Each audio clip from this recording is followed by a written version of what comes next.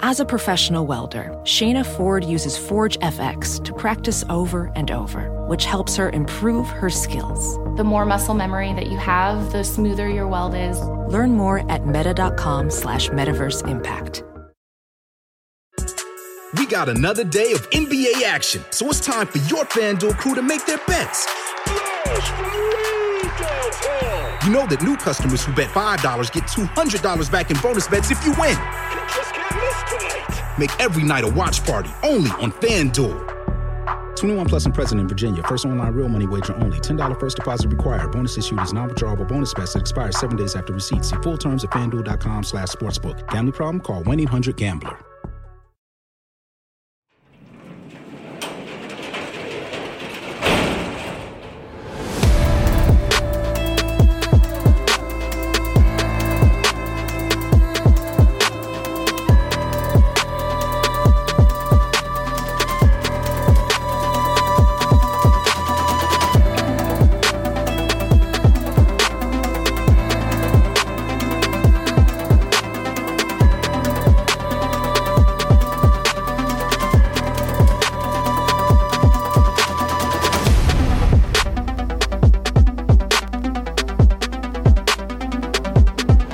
Welcome to True Crime Garage. Wherever you are, whatever you're doing, thanks for listening. I'm your host, Nick, and with me, as always, is a man who would like to be your Valentine. Here is the captain. Yeah, pucker up, Buttercup. It's good to be seen and good to see you. Thanks for listening. Thanks for telling a friend. This week, we are very happy to be featuring Devil's Paint Box by the hardworking brewers over at Tangled Roots Brewing Company. Devil's Paint Box is a West Coast style IPA. It's bitter with some very good citrus hop flavor. Much like parts of Devil's Paint Box of Mathiasen State Park, which is described as a shock of color, this beer pours to a striking burnt orange in a glass. This medium-bodied IPA bursts with juicy citrus notes like lime and grapefruit. Tangle Roots Brewing says it's just devilishly refreshing. Garage grade 3 3/4 bottle caps out of 5. And let's give some thanks and praise to our friends that helped us out with this week's beer fund. First up, a shout out to Laura Lampley, sending her love for the show from Shelby, North Carolina. And a big shout out to Laurel Mason in Loganville, Georgia. Next, we have Josh in beautiful Charleston, South Carolina. And last but certainly not least, we have Nikki in Denver. Everyone we mentioned, they went to our website, they clicked on the pint glass, and that helped us out with this week's beer run. And for that, we thank you. Yeah, BWERRUN beer run.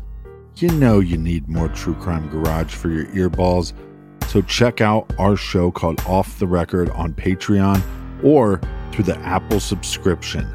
And Colonel, that's enough of the business. All right, everybody, gather around, grab a chair, grab a beer. Let's talk some true crime.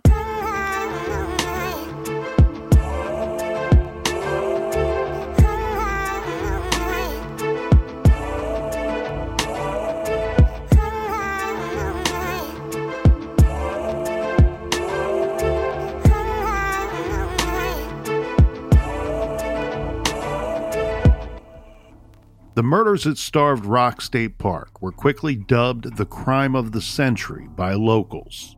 3 innocent, prominent women were corralled and murdered in a state park in Illinois. The murders were horrifying. The news was national, and portions of the park were closed. The murders had to be the work of a sex-crazed maniac, and thus an arrest should be imminent. But the triple homicide investigation was a complicated one. The case to make an arrest was going to be a slow and tedious process. The clues were convoluted. The suspects all seemed to know one another, and the lack of a good eyewitness was surprising. The ones that got it right from the beginning were those local folks who called the Starved Rock murders the crime of the century, because while several other cases have been titled the same, this case, just like those other ones, is still heavily discussed and debated to this very day. This is True Crime Garage, and this is the Starved Rock Murders.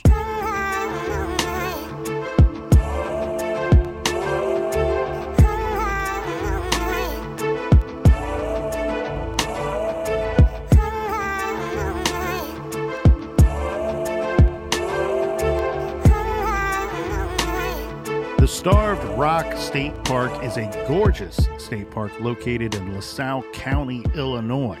The park is characterized by and known for the many canyons within the park's over 2,600 acres. Now, we will be going back in time to 1960 for this week's case, and we should note that the park has grown considerably over those decades. So back in 1960, not quite 2,600 acres, but still a very large state park.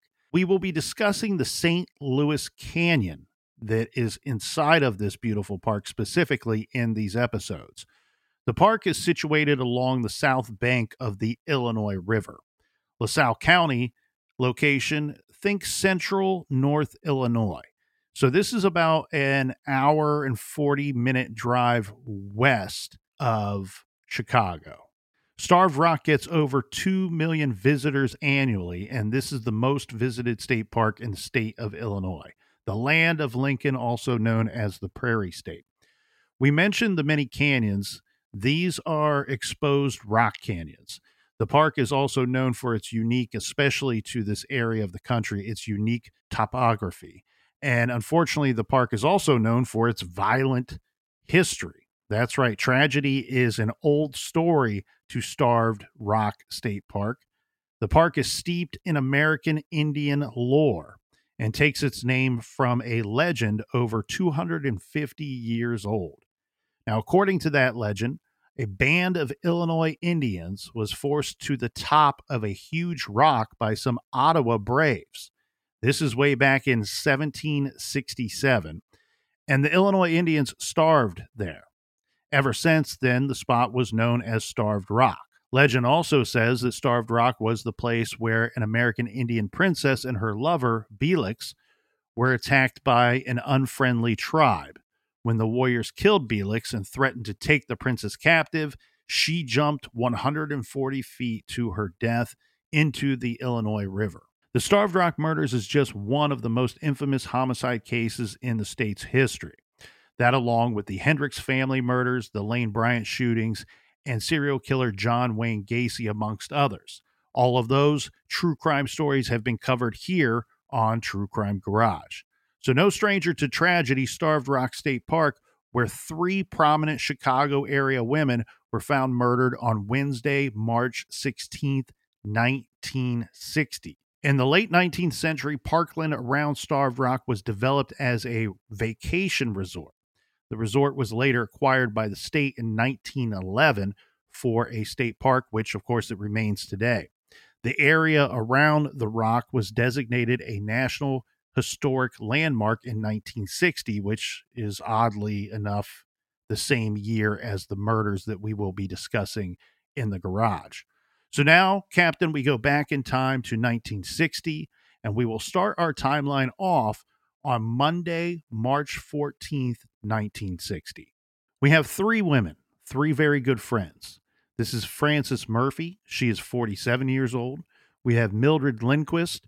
She's 50. And Lillian Oding, who is 50 as well. These friends are the wives of 3 prominent Chicago area businessmen. At times, they are also referred to as the 3 Riverside matrons. All were mothers, and 2 of them were grandmothers. The 3 friends are going to the Starved Rock Lodge for a 4-day trip to Starved Rock State Park. The 3 were looking forward to hiking the many trails, sightseeing. They were interested in bird watching and photography. Now, keep in mind, this is mid-March in the northern part of Illinois, so when they get to Starved Rock, there's a decent amount of snow on the ground. Mrs. Frances Murphy, Mrs. Mildred Lindquist, and Mrs. Lillian Oding, the 3 had driven the 90 miles from Chicago to the picturesque Starved Rock the morning of Monday, March 14th, arriving in time for lunch. The lodge has a dining area, so they checked into their rooms and then sat down together for lunch. After eating, they put on their hiking clothes and went for a long walk in the snow. And as the story goes, they are never seen alive again. Let's dive a little bit more into the background here. Yes, and this is a very important part of this true crime story. unfortunately, Lillian Oding, her husband, George, had some health complications. For months before the trip, Lillian had watched over her husband, George, who had suffered a heart attack. And from my understanding, Captain, this would be about 4 months before their trip. So her friends, Mildred and Frances, believed that Lillian deserved some rest and relaxation to get away for a little bit. But before Lillian left George's side, these are very dedicated husband and wife here. She's been caring for him for months now. She made her husband promise to her, look, while I'm gone, you've got to take it easy. You got to take care of yourself, and you have to promise me to answer the phone because I'm going to be calling you regularly to check in, making sure that all is well with you and all is well with the house. Yeah, makes sense. George agrees. She's been a great wife taking care of him. Now, unfortunately, when the call didn't come in, George decides he's going to reach out to her. So he calls the lodge and asks for his wife's room. So the switchboard operator attempts to connect him with his wife, but there's no answer in her room. Tuesday evening, George still hadn't heard from his wife. So he makes additional attempts, and still no one picked up the ringing phone in room 109 where she was staying. The desk clerk on duty told George that he was welcome to leave a note and that they would pass it to his wife when they saw her or when she checked in with the desk. The message George left was very simple. It just said, please call home immediately. Now, early on the morning of Wednesday, March 16th, George tried and failed once again to reach his wife via phone. So around 6:45 a.m., Captain, George's brother, his name is Herman, he's going to get involved. He's trying to call as well, and he's having no luck by phone, getting a hold of his sister-in-law. Paging Mr. Herman. So now he asked the desk clerk, could you go and check Lillian's room and knock on the door for the other rooms as well to check with the ladies? It was then that the clerk reported back to Herman that said, look, we knocked on the door, no answers. We went in, the beds in the rooms appeared to still be neatly made, almost as they haven't been slept in at all. Right. And the ladies' bags remained inside the rooms, unpacked. Now, before we get too far into the story, there's a lot of different source material out there. There's a lot of great reporting. There's a lot of interesting speculation in this true crime story. There's a lot of controversy here too, and you will see why as we go through the story if you're not familiar with the Starved Rock murders. But several of the sources will state that some items were in fact actually unpacked. So there's a little bit of a debate on the ladies' bags were untouched, unpacked, found in their rooms. But to be perfectly clear, the thing that is not debated is that the bags were found and mostly the items that they brought with them were still in their luggage when the rooms were checked days after their arrival. Getting this information, Herman then tells the desk clerk, could you go to or send someone to check the parking lot, right? There should be a station wagon in the parking lot. The ladies traveled together in one of their vehicles, did a little carpool. You should find a station wagon in the parking lot with a license plate that carried a Riverside sticker. They're from Riverside, which is a suburb of Chicago. I don't know what news they were hoping to hear, but what they are told is, yes, in fact, we do have a vehicle matching that description with a Riverside sticker, and it's parked in a spot near the main lodge entrance. I'm assuming this would be not what they want to hear, because you would hope that maybe they're out somewhere together in the vehicle traveling about, and that's why no one's been able to connect with one of the ladies in now what is not quite 48 hours, but almost 2 days of attempts. So this is when Herman calls Frances's husband, one of the other ladies. His name is Robert Murphy. He then calls Mildred's husband as well, Robert Lindquist. They too confirm that they have not heard from their wives since they left for the trip.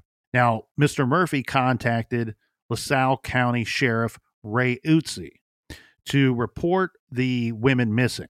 The chief of the Illinois State Police was called in to assist as well. So now they're reported missing by both the county sheriff and to the Illinois State Police as well. And they're going to have to organize a search or start looking for these ladies. There's no reason why these men shouldn't be able to get in contact with one or all three of these ladies. Yeah, this is going to be a pretty big search because the park is pretty large. So late Wednesday morning, parties of state and local police and volunteers fanned out across Starved Rock. By that time, a severe winter storm had moved into the region, dumping several inches of snow that will most certainly add to the challenge of people trekking through the area. This is rugged terrain at parts of the park, looking for these ladies. The vehicle is there.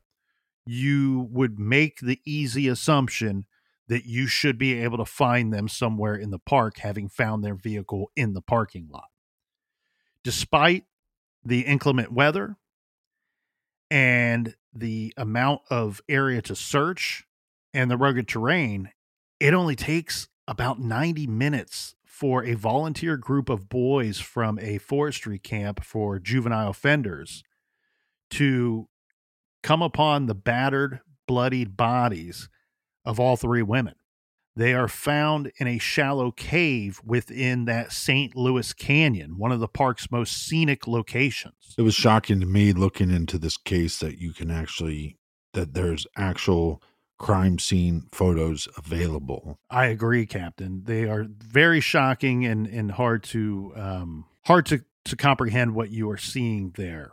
We may have had an eyewitness or two that spotted the ladies, and we will get into each detail as we go. But first, Captain, I have a general overview of the crimes and the crime scene as reported in the newspaper later that week. Now, I want to preface by offering up a caveat. We are not saying that everything in this newspaper report is absolute fact.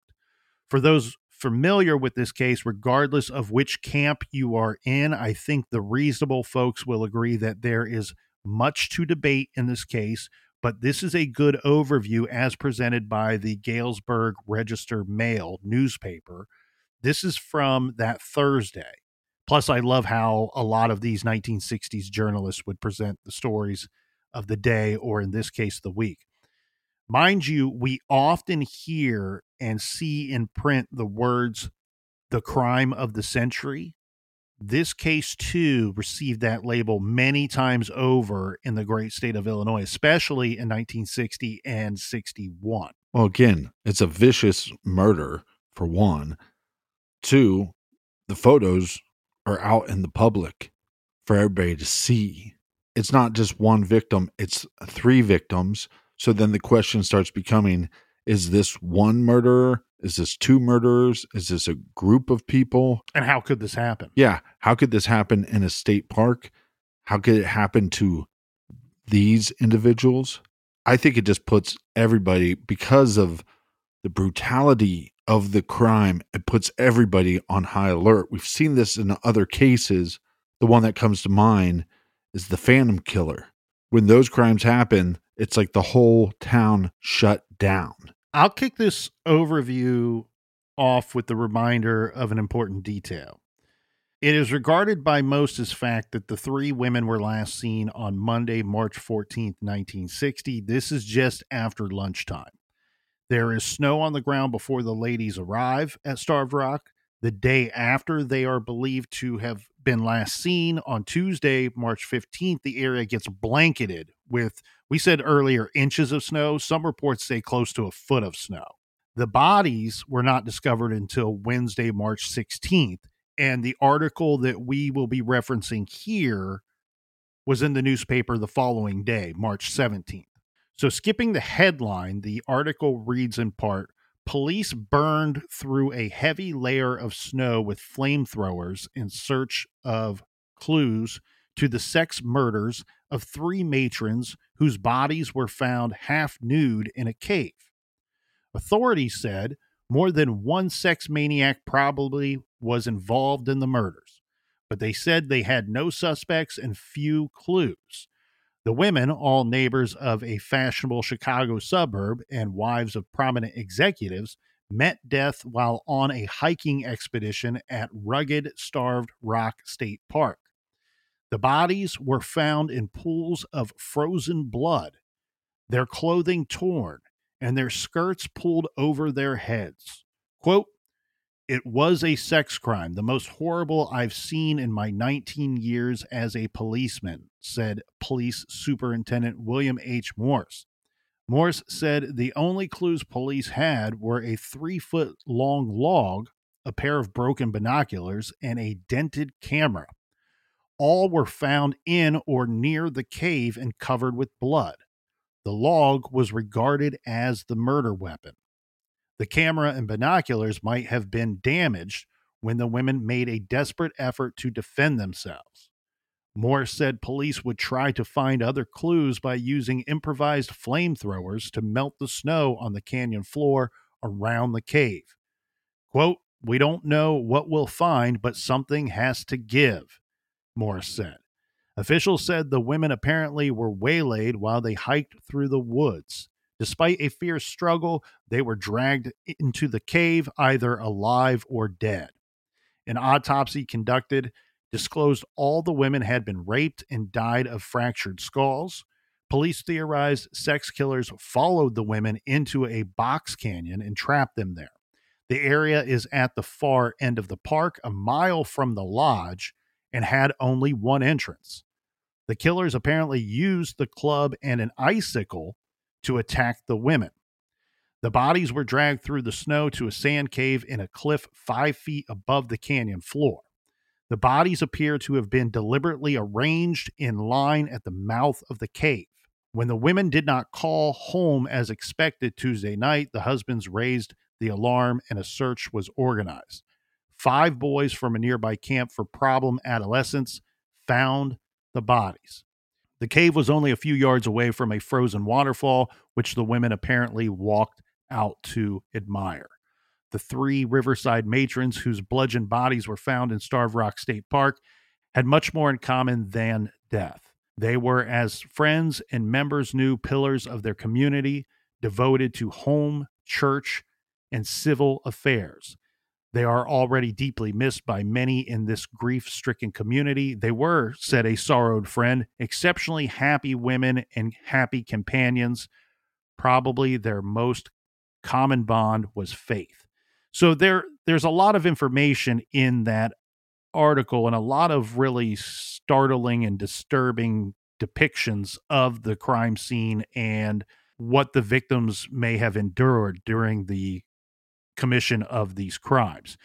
One thing we need to cycle back to is the statement that autopsies were conducted and it was confirmed that all 3 victims had been raped or sexually assaulted. That would make some sense given how the victims were found. Now, it's a little bit of an embellishment to say that the skirts were pulled up over their heads. Captain, you've seen the pictures. I've seen the pictures. We've reviewed a lot of different source material on this case. That's an embellishment. The skirts were pulled up. With how cold it was and with the snow, frankly, I'm a little surprised that they were out there hiking in skirts to begin with. Right. But nonetheless, that is the situation. So the lower halves of the women were exposed. Whether that was done to assault the women or to shock whoever may end up finding them, we can't say. But what I can say is the rape and sexual assault angle of this has been heavily debated over the decades in this case, because the other factor here is that the motive for these murders has been heavily debated as well. There is source material out there like this one that says, yes, the victims were raped. There is source material that says maybe one victim was actually sexually assaulted. And then there are other materials that say there was no sexual assault at all, that they were just displayed, that they were just positioned this way for whatever reason. Yeah, almost like it was a ruse. If I position them in this manner, then people are going to assume that the motivation is sexual. Eventually, later, law enforcement is going to say the motivation was different. I think you hit the nail on the head when you start questioning the idea of were they out there to hike. Where they were found compared to where the lodge was, it was a very long distance. There's also eyewitnesses that saw them at other parts of the park before they were obviously before they went missing. So I think you can even question, were they out there on their own accord or were they taken out there by somebody? Yes, and that is one angle of the investigation that I think we're going to be able to clear up as we go through. Now, the victims, we have Mrs. Mildred Lindquist, age 50, Mrs. Lillian Oding, age 50, and Mrs. Frances Murphy, she's 47. All attended and were prominent in the affairs of the Presbyterian Church of Riverside. So they all attended the same church, and I believe there is a plaque that is there to this day in that church in memorial of these three women and their involvement with this church.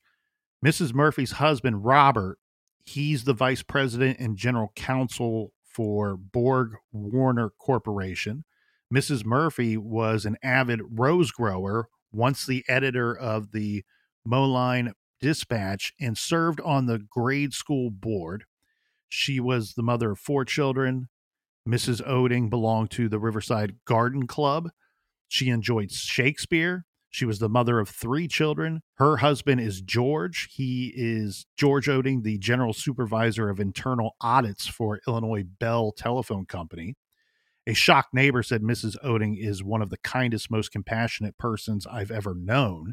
Mrs. Lindquist, mother of 2 daughters, was a member of the Riverside Grade School Board of Education. She was a past president of the Riverside Friends of the Library program, and a stunned friend said, quote, she had a marvelous personality. Her husband, Robert Lindquist, is the vice president of the Harris Trust and Savings Bank in Chicago. So when we say prominent members of the community, of this Riverside community, and we give the little background of things that they were involved with and their husbands' occupations, we can see obviously that they are labeled properly here as prominent members of the community, and their husbands have these important jobs and remarkable careers. Now, a little more detail here would be that the 3 arrived from Riverside. This would be about a 90-mile northeast travel to Starved Rock Park. On Monday the 14th, after checking into the lodge, the 3 took an afternoon hike to St. Louis Canyon. And as the captain points out, we don't know for certain if that location where they were eventually found was their intention, or if somebody else took them there or directed them there for nefarious reasons or innocent, totally innocent reasons. You should make sure you check out the frozen waterfall over at St. Louis Canyon. Right. But we do know they never return after this. And as the captain pointed out too, the canyon is approximately a mile from the lodge where they were staying. One key part to this case, I believe, and we'll see this time and time again as we go through the details, is if one were to take the trail to the St. Louis Canyon, there's but one way in and one way out to this canyon. It would seem, based off of the phone calls from one of the husbands and then him alerting the other husbands, that the disappearances of 3 ladies, 3 guests at the lodge, went completely unnoticed by lodge employees. Now, mind you, they're not keeping track on every minute-by-minute movement of their guest, but it was only despite repeated attempts to reach them by a family member that we figure out, hey, we should go out and be looking for these persons. They are, in fact, missing. As we said, on the 15th, a snowstorm dumped nearly a foot of snow over the area, and then on Wednesday, the 16th, that is when they were found. Now, I want to circle back to something that we addressed with the rooms being checked. The beds appeared to have not been slept in, made neatly. This is according to lodge employees, also saying that the suitcases were still packed with all of the items. The debate then becomes, at least one source states that some of the items were unpacked, and that same source states that on one of the phone calls, the husband was told, no, the three ladies were at breakfast on Tuesday. So let's address those two items real quick. What we do know for certain is that the three women, after having lunch on Monday, they went to their rooms and changed a portion of their attire for the hike that afternoon. So it is easy to make the assumption that whatever clothes that they changed out of may have been the very small amount of clothing that would have been found in the dresser drawers of their rooms. And mind you, they are staying in separate rooms. The breakfast comment, this has never been verified by anybody. So I think that this is just a complete misunderstanding where someone calls looking for the women, somebody sees three women or a group of women having had breakfast and makes the mistake of telling the person, yeah, I think I saw them at breakfast this morning.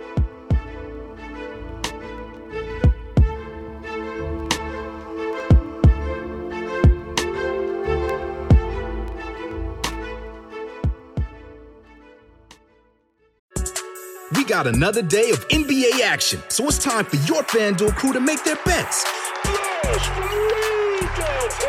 You know that new customers who bet $5 get $200 back in bonus bets if you win. Make every night a watch party only on FanDuel. 21 plus and present in Virginia. First online real money wager only. $10 first deposit required. Bonus issued is non-withdrawable bonus bets that expires 7 days after receipt. See full terms at FanDuel.com/sportsbook. Gambling problem? Call 1-800-GAMBLER. Have you ever thought about why your wireless bill is so damn expensive? It's all just radio waves, and how much can a radio wave really cost? Seems like Big Wireless got together and decided $100 a month? I think they'll buy it. What choice do they have? Now, thanks to Mint Mobile, you do have a choice. For a limited time, all phone plans from Mint Mobile are $15 a month when you purchase a 3-month plan. That's unlimited talk, text, and data for $15 a month.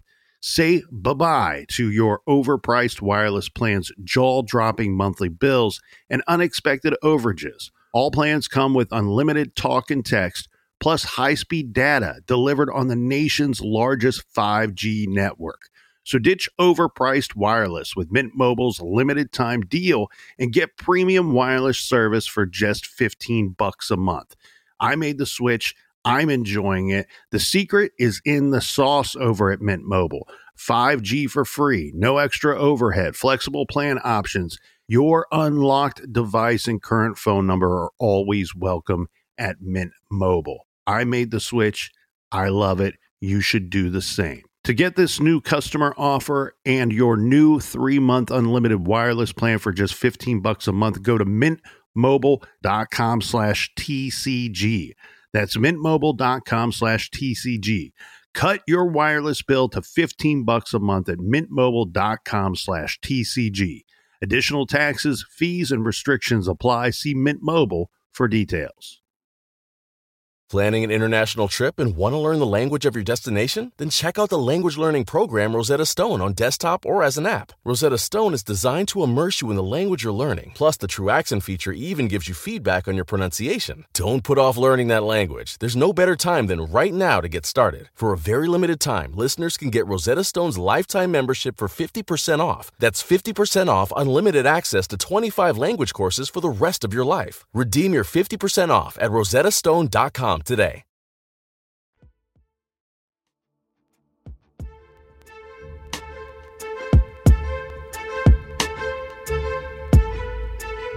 I want to welcome you back. Cheers to everybody. Cheers to all the people in the back. Cheers to you, Captain. Cheers to all you lovers out there on this Valentine's Day week.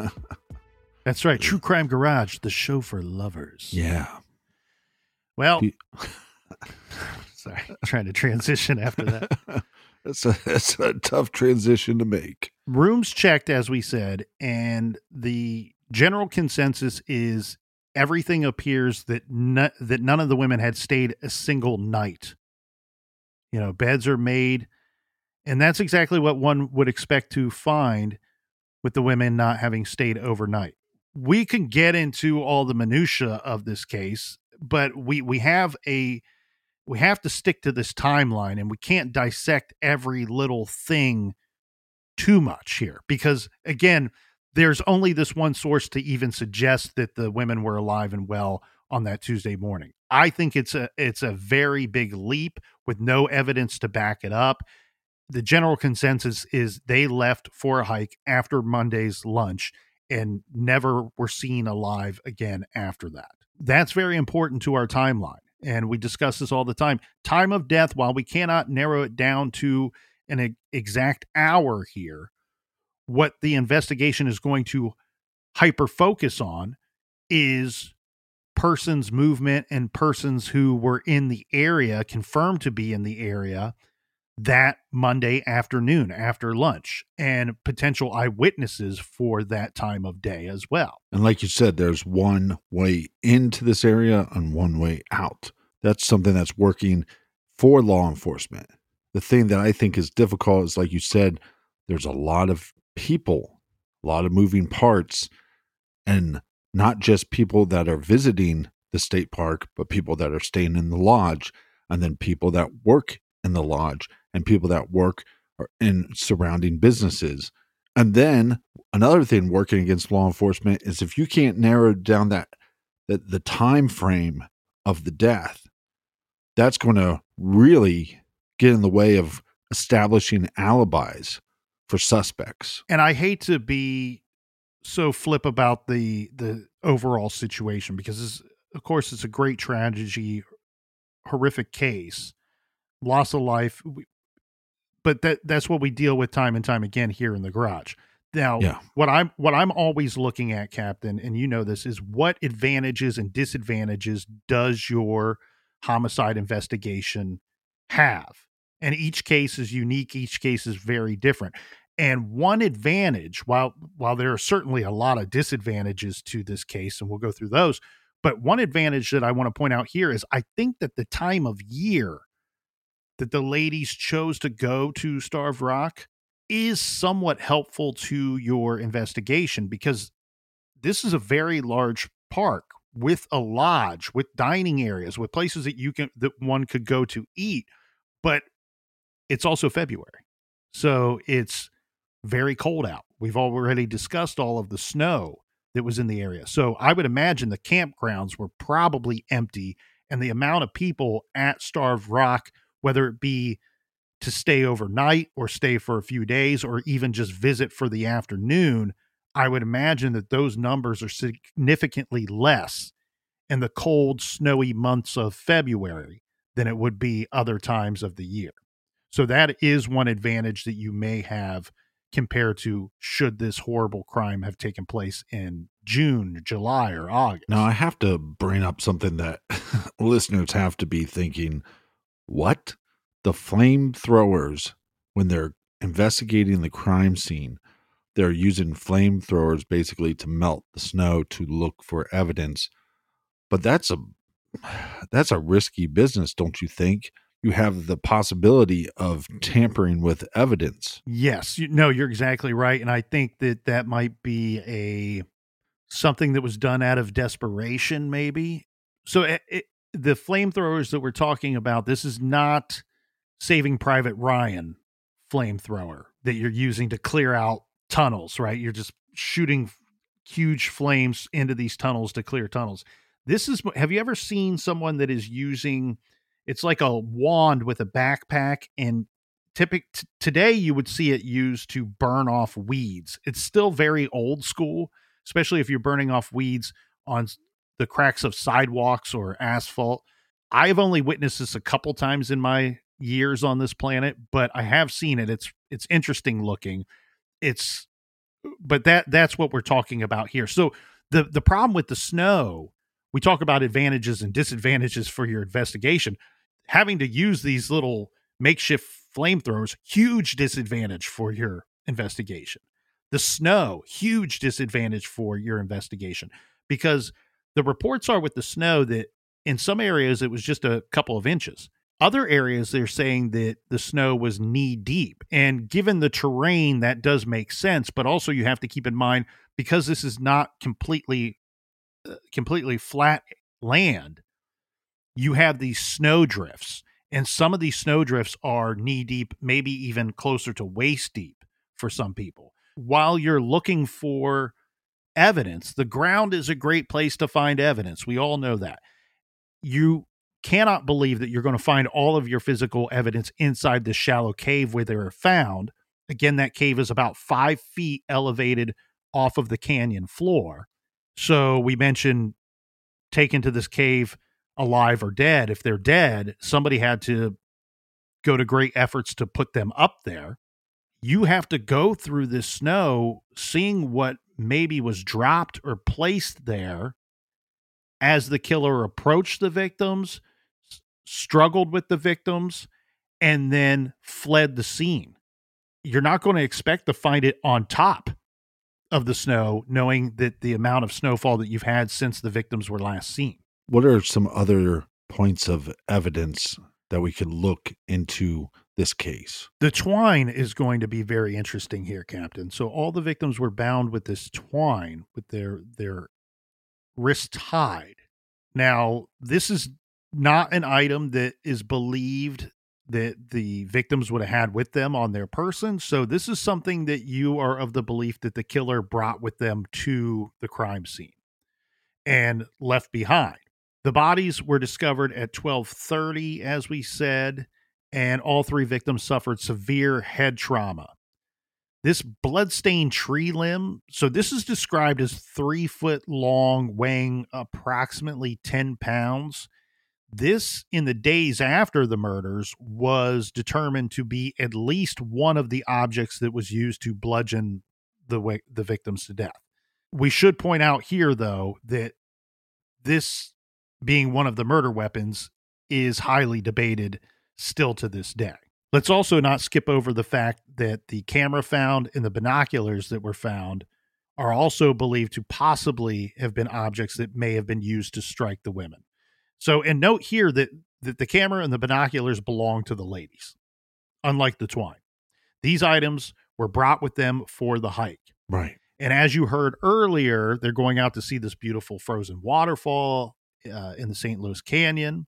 And as described, the area, snow is knee deep in some areas, 22 degrees temperature outside during the search once they locate them and during the investigation. Can you imagine? You're out there trying to investigate this savage, heinous triple murder up to your knees in snow at some points, freezing your earballs off. The log, binoculars, and camera, these items are all very difficult. So the log is thought to be one of the items that may have been used to strike the women. Maybe as many as 100 blows each to the head and face area of each victim. The binoculars and camera are up for debate, right? Because some reports and some persons believe that the binoculars and or camera were also used to strike the women. There was damage done to both items, and I believe blood found on one or if not both items. But then there's also some thought, Captain, that maybe the camera and binoculars were damaged in a scuffle or even used by the women as an attempt to defend themselves. Yeah. You know, block the log or whatever was being used to attack them, or maybe even to strike the assailant or assailants with the binoculars or camera. Well, it seems like there's also debate on, was there more than one item used as a murder weapon? Exactly. And I think that, and the reason why that's so debated is what we've already addressed. Do we have 1 killer, 2 killers, 3 killers? We know we have 3 victims, and usually the number of victims and the number of weapons used would be extremely suggestive of the number of perpetrators involved in a crime. Now, complicated crime scene, of course, it's outdoors, first of all. There's going to be debris in that area, on the snow, below the snow, that will have nothing to do with your murder scene at all, will have nothing to do with the crimes at all. When you're taking inventory of all of these items and cataloging them, then you have the added work of trying to determine, does it have anything to do with the case at all? Where if you find somebody murdered in the back room of a gas station or somebody who has been killed in the living room of their home, it's very easy to sort out what is a part of your crime and what is not.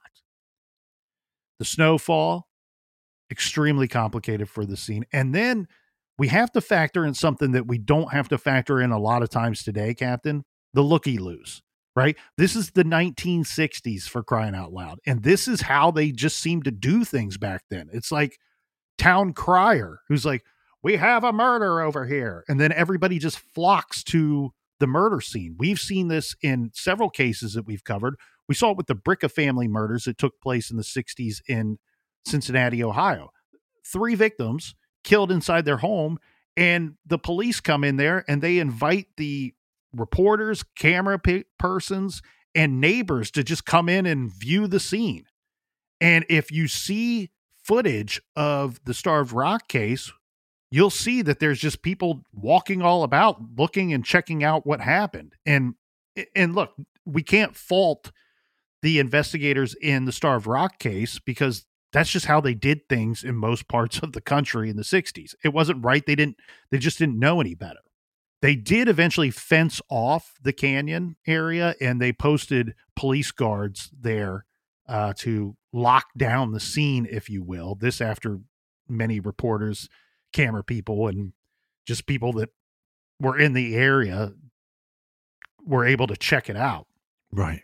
We always talk about transfer theory, transference of evidence. Of course, you can see how complicated that gets with everything we just described. Murder weapon, you're always hoping to find the murder weapon left at the scene, or you're hoping that the damage done to your victim will be quick to point out to you that your murder weapon may be unique, so that once you do question the right person or search the right person's property or vehicle, that you will find this item and be able to go, yep, it's 100% connected to our crime scene. Here we have the complication of a log, which again, highly debated. Was it involved in the murder or not? They did find some blood on it. They did test it for fingerprints. They didn't find anything. I wouldn't expect to find much in the way in fingerprints on a log in 1960. I hate to say this because it's a little graphic, but given their injuries and how they were killed, and you pointed out the problem with the blood evidence here, I think that given their injuries, to me, wherever the most blood is found is where they're killed. And the most blood is found in that shallow cave with them. Right. So that if I had to guess, that's where I would go with it. And then as far as where they were first attacked, where the first struggle went down, could some of this blood that's found outside of the cave, could it be from the victims? Yes. Could it be from a struggle? Yes. Could it also be falling off the perpetrator or perpetrators as they fled the scene? Yes.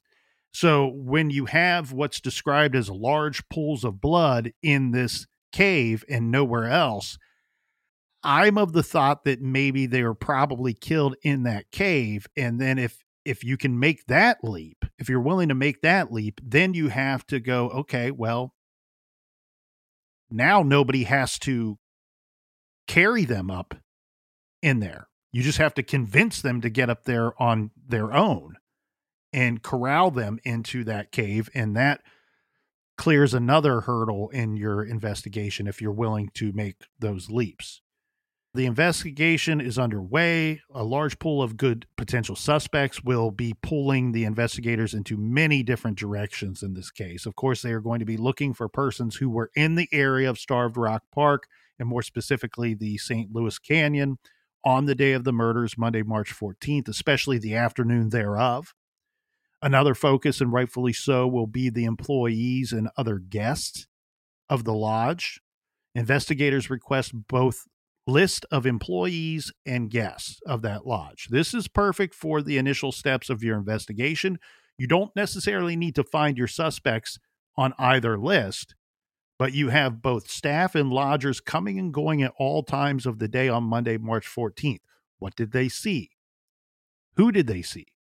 What did they hear? All of these parties were 1 mile from the murder scene, maybe even closer if they ventured over to the one-way in, one-way out St. Louis Canyon, or were on the trails themselves that day, or maybe even overheard one of the ladies say something at lunch of interest to the case. So this action would lead the investigation to focus in on a handful of persons with direct connections to the lodge and a few outsiders as well. On Monday, March 17th, the day after the bodies were found, the owner, guest, and employees of the lodge are interviewed individually. Now, a good number of people are employed here, so I won't guarantee that all were interviewed on this day, but it seems like most of them were. Now, investigators will start eliminating persons if possible, but also move people to the persons of interest list. On that list, I believe right very early on, we are going to get at least 3 people that investigators seem to find an interest in. This is Chester Weger, age 21. He's a dishwasher at the lodge, and he's worked on and off at the lodge for a good deal of time. Over the course of a couple of years. It is reported that he was, in fact, at work at the lodge within about a mile or so of the murder scene on that day in question, March 14th, 1960. We also have Stanley Tucker. I believe he's a little bit older than Chester Weger. He works in the kitchen at the lodge as well. And we also have a man by the name of George Spiros. George Spiros is the owner's son, and he is a little bit younger than Chester Weger. I could not find his exact birth date or age at the time of this case, but I believe him to be 19 or 20. Does that sound about right to you, Captain? Yes. So he's the son of the owner. Now, a few days out is when we first start to hear talk of possible suspects. So these people that we just mentioned, they're not mentioned in the newspapers early on, even though police would have taken an interest in the 3. Well, and like I said, we have a lot of people visiting the park. We have a lot of people visiting the lodge because beautiful lodge, but there is a ton of employees. And so that's your immediate circle. Anybody working at that lodge is a mile away from the crime scene. Yeah, and the reason why these 3 are going to stand out. So immediately you have some things, right? You're going to interview everybody. But when this is being labeled, especially early on, as sex slangs or sex maniac killer, kills 3 women, immediately you're going, well, I'm looking for a male or males that were involved in this. So right away, any of the males that you interview are going to be of more interest as far as potential suspects go than any of the females that you interview. These 3 will separate from the herd because all 3 of them were at the lodge at one point on the day in question, and all were leaving or had the ability to go elsewhere around the time that the ladies would have been leaving for their hike or shortly thereafter. Now, a few days out is when we first start to hear talk of possible suspects. This is other than the first public suspicion that this must be the work of some deranged lunatic who was on the loose from the nearest asylum. The information says, in part, 2 fairly good suspects are being questioned or are to be questioned in the Starved Rock triple sex slangs. This according to the state police. This information came in the March 19th paper, 5 days after the murders and 3 days after the bodies were found. The police chief identified the 2 men as the driver of a truck similar to one seen near the murder scene. The other man is a man who lives nearby. And it sounds to me, Captain, like these 2 suspects are separate from one another. It's not that they think that these 2 were together, but with what little information we have, based on this report, it sounds like these 2 had not been questioned prior, that they are going to be questioned. Right. One important part for the investigators, as the captain pointed out, would be to attempt to sort out about where and when the ladies were intercepted by the killers. Because no one is believing that the killers happened upon them and the ladies were already just chilling in the cave. This, while still attempting to collect more evidence from the scene. So if I have your permission, can I address something here, Captain? Go for it. Thank you. God bless you, Captain. Let it rip. One of just many points of contention in this case has always been, could these horrific murders, could they have been committed by one killer, two killers, or more? And this, in my humble garage opinion, is a very fair debate to be had. I think one could make a strong argument for all three of those options. But I am choosing to say killers here because that's what the papers were saying from Jump Street. And check some of the police's words as well. They are using the plural most of the time when they are talking about this case. So the search for the killers. All right, now we will attempt to sort of rapid fire move through this lengthy timeline because there's a lot of little interesting nuggets here. March 18th. There's a suspect. He's a stable hand. He's questioned and released.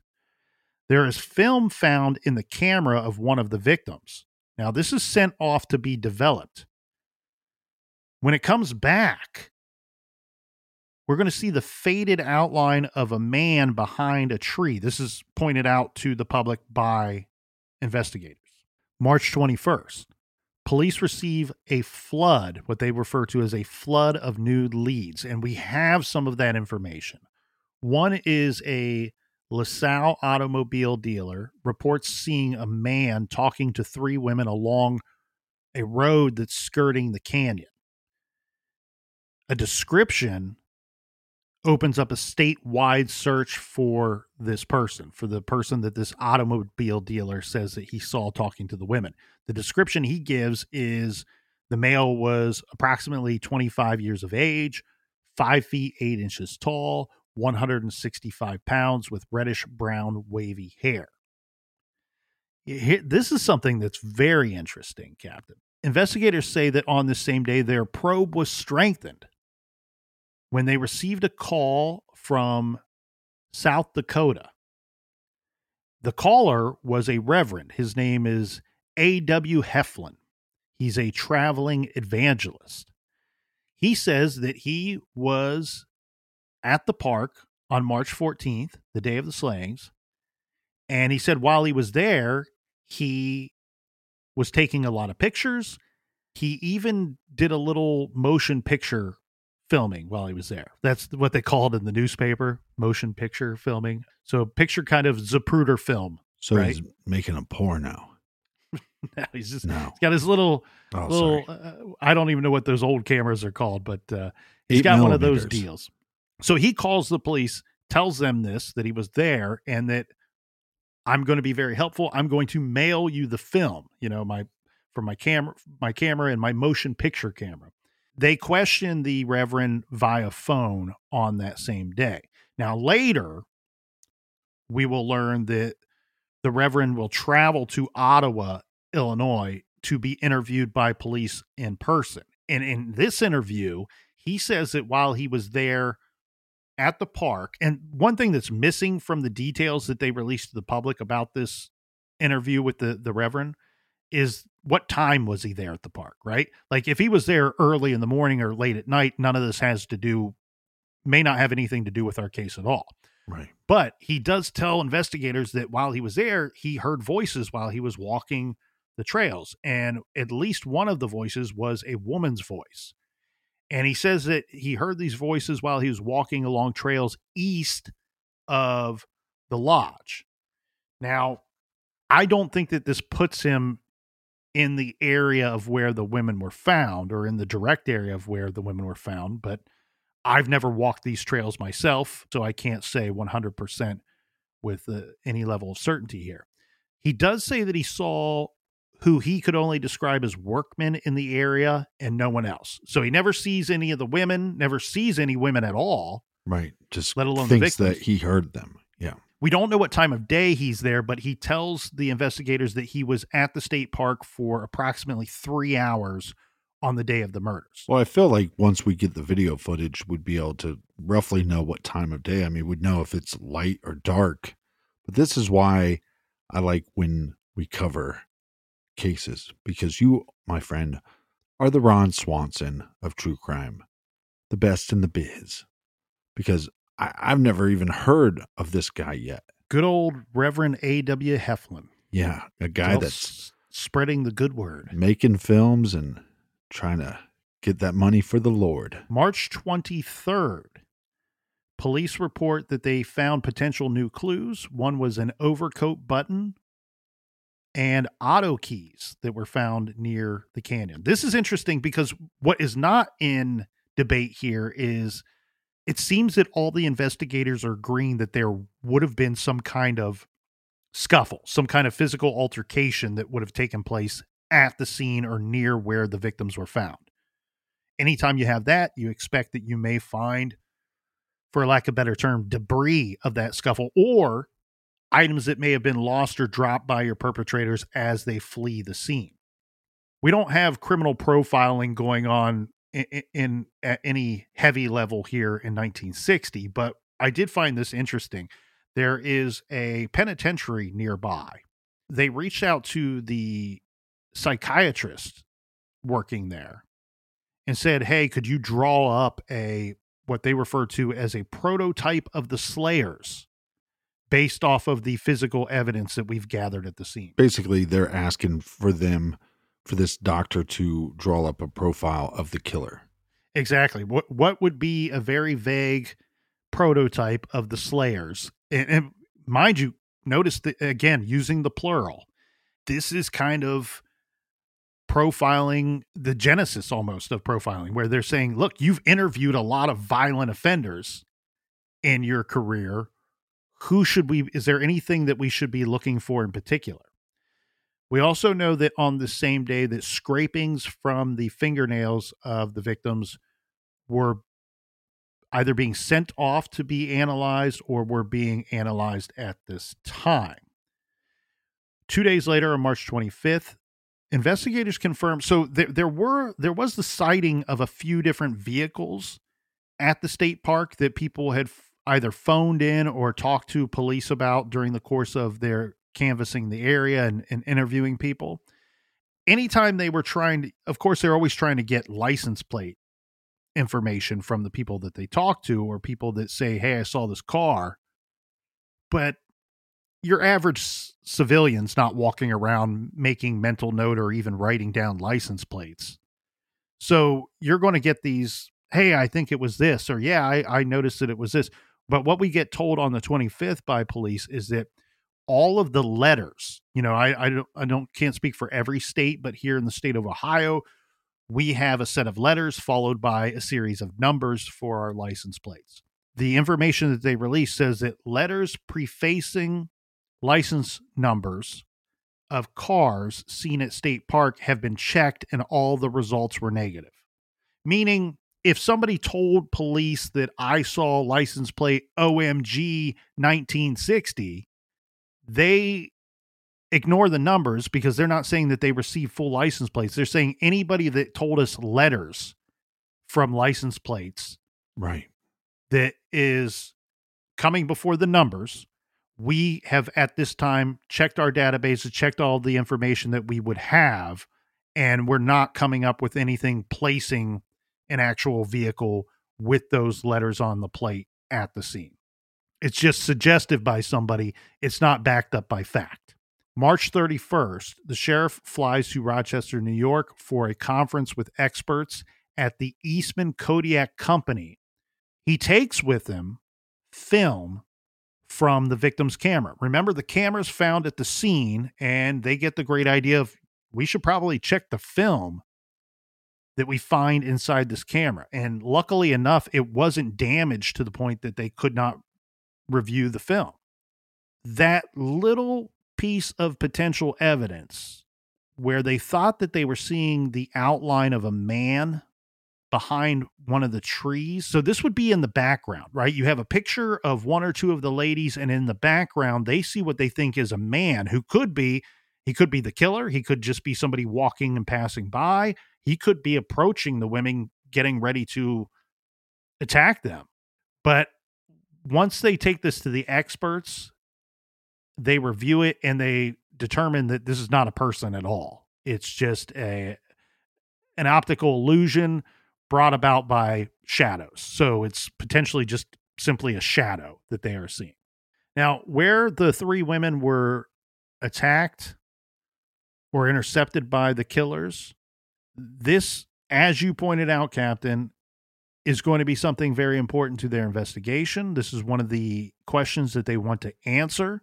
They say that the answers for this started to fall in place when officials showed 4 pictures found on that same camera.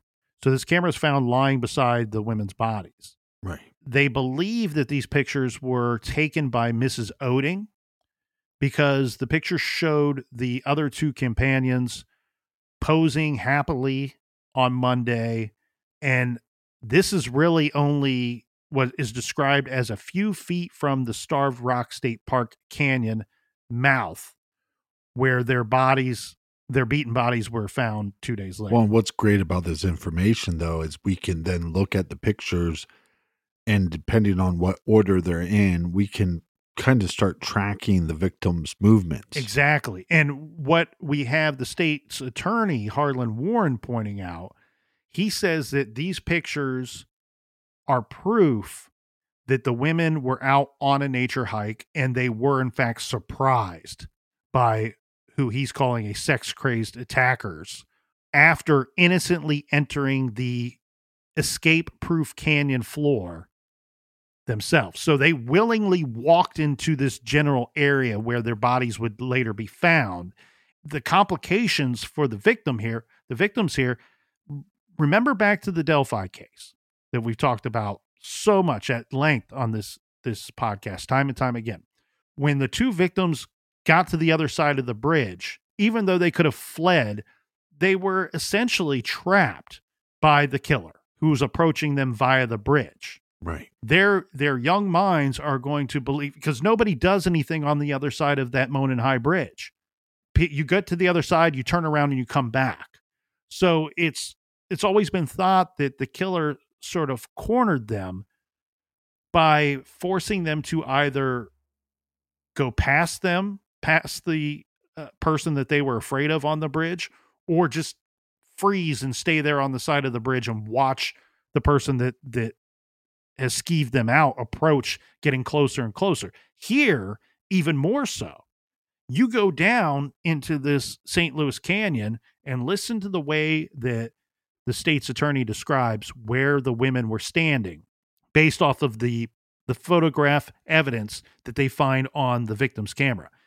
It says that the victims innocently entered the escape-proof canyon floor, which is bounded on 3 sides by 110-foot cliffs. So they're basically walled in. Right. It's either go through the person or persons that have approached you, or remain there.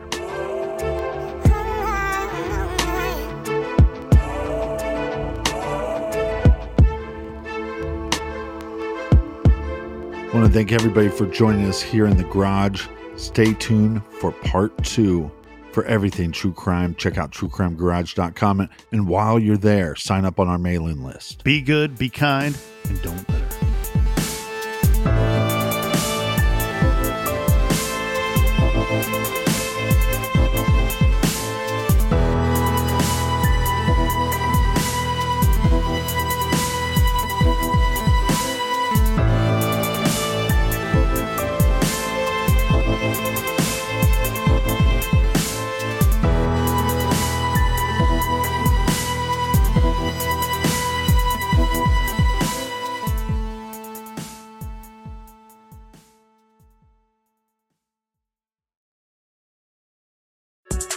We got another day of NBA action, so it's time for your FanDuel crew to make their bets. You know that new customers who bet $5 get $200 back in bonus bets if you win. Make every night a watch party only on FanDuel. 21 plus and present in Virginia. First online real money wager only. $10 first deposit required. Bonus issued is non-withdrawable bonus bets that expires 7 days after receipt. See full terms at FanDuel.com/sportsbook. Gambling problem? Call 1-800-GAMBLER.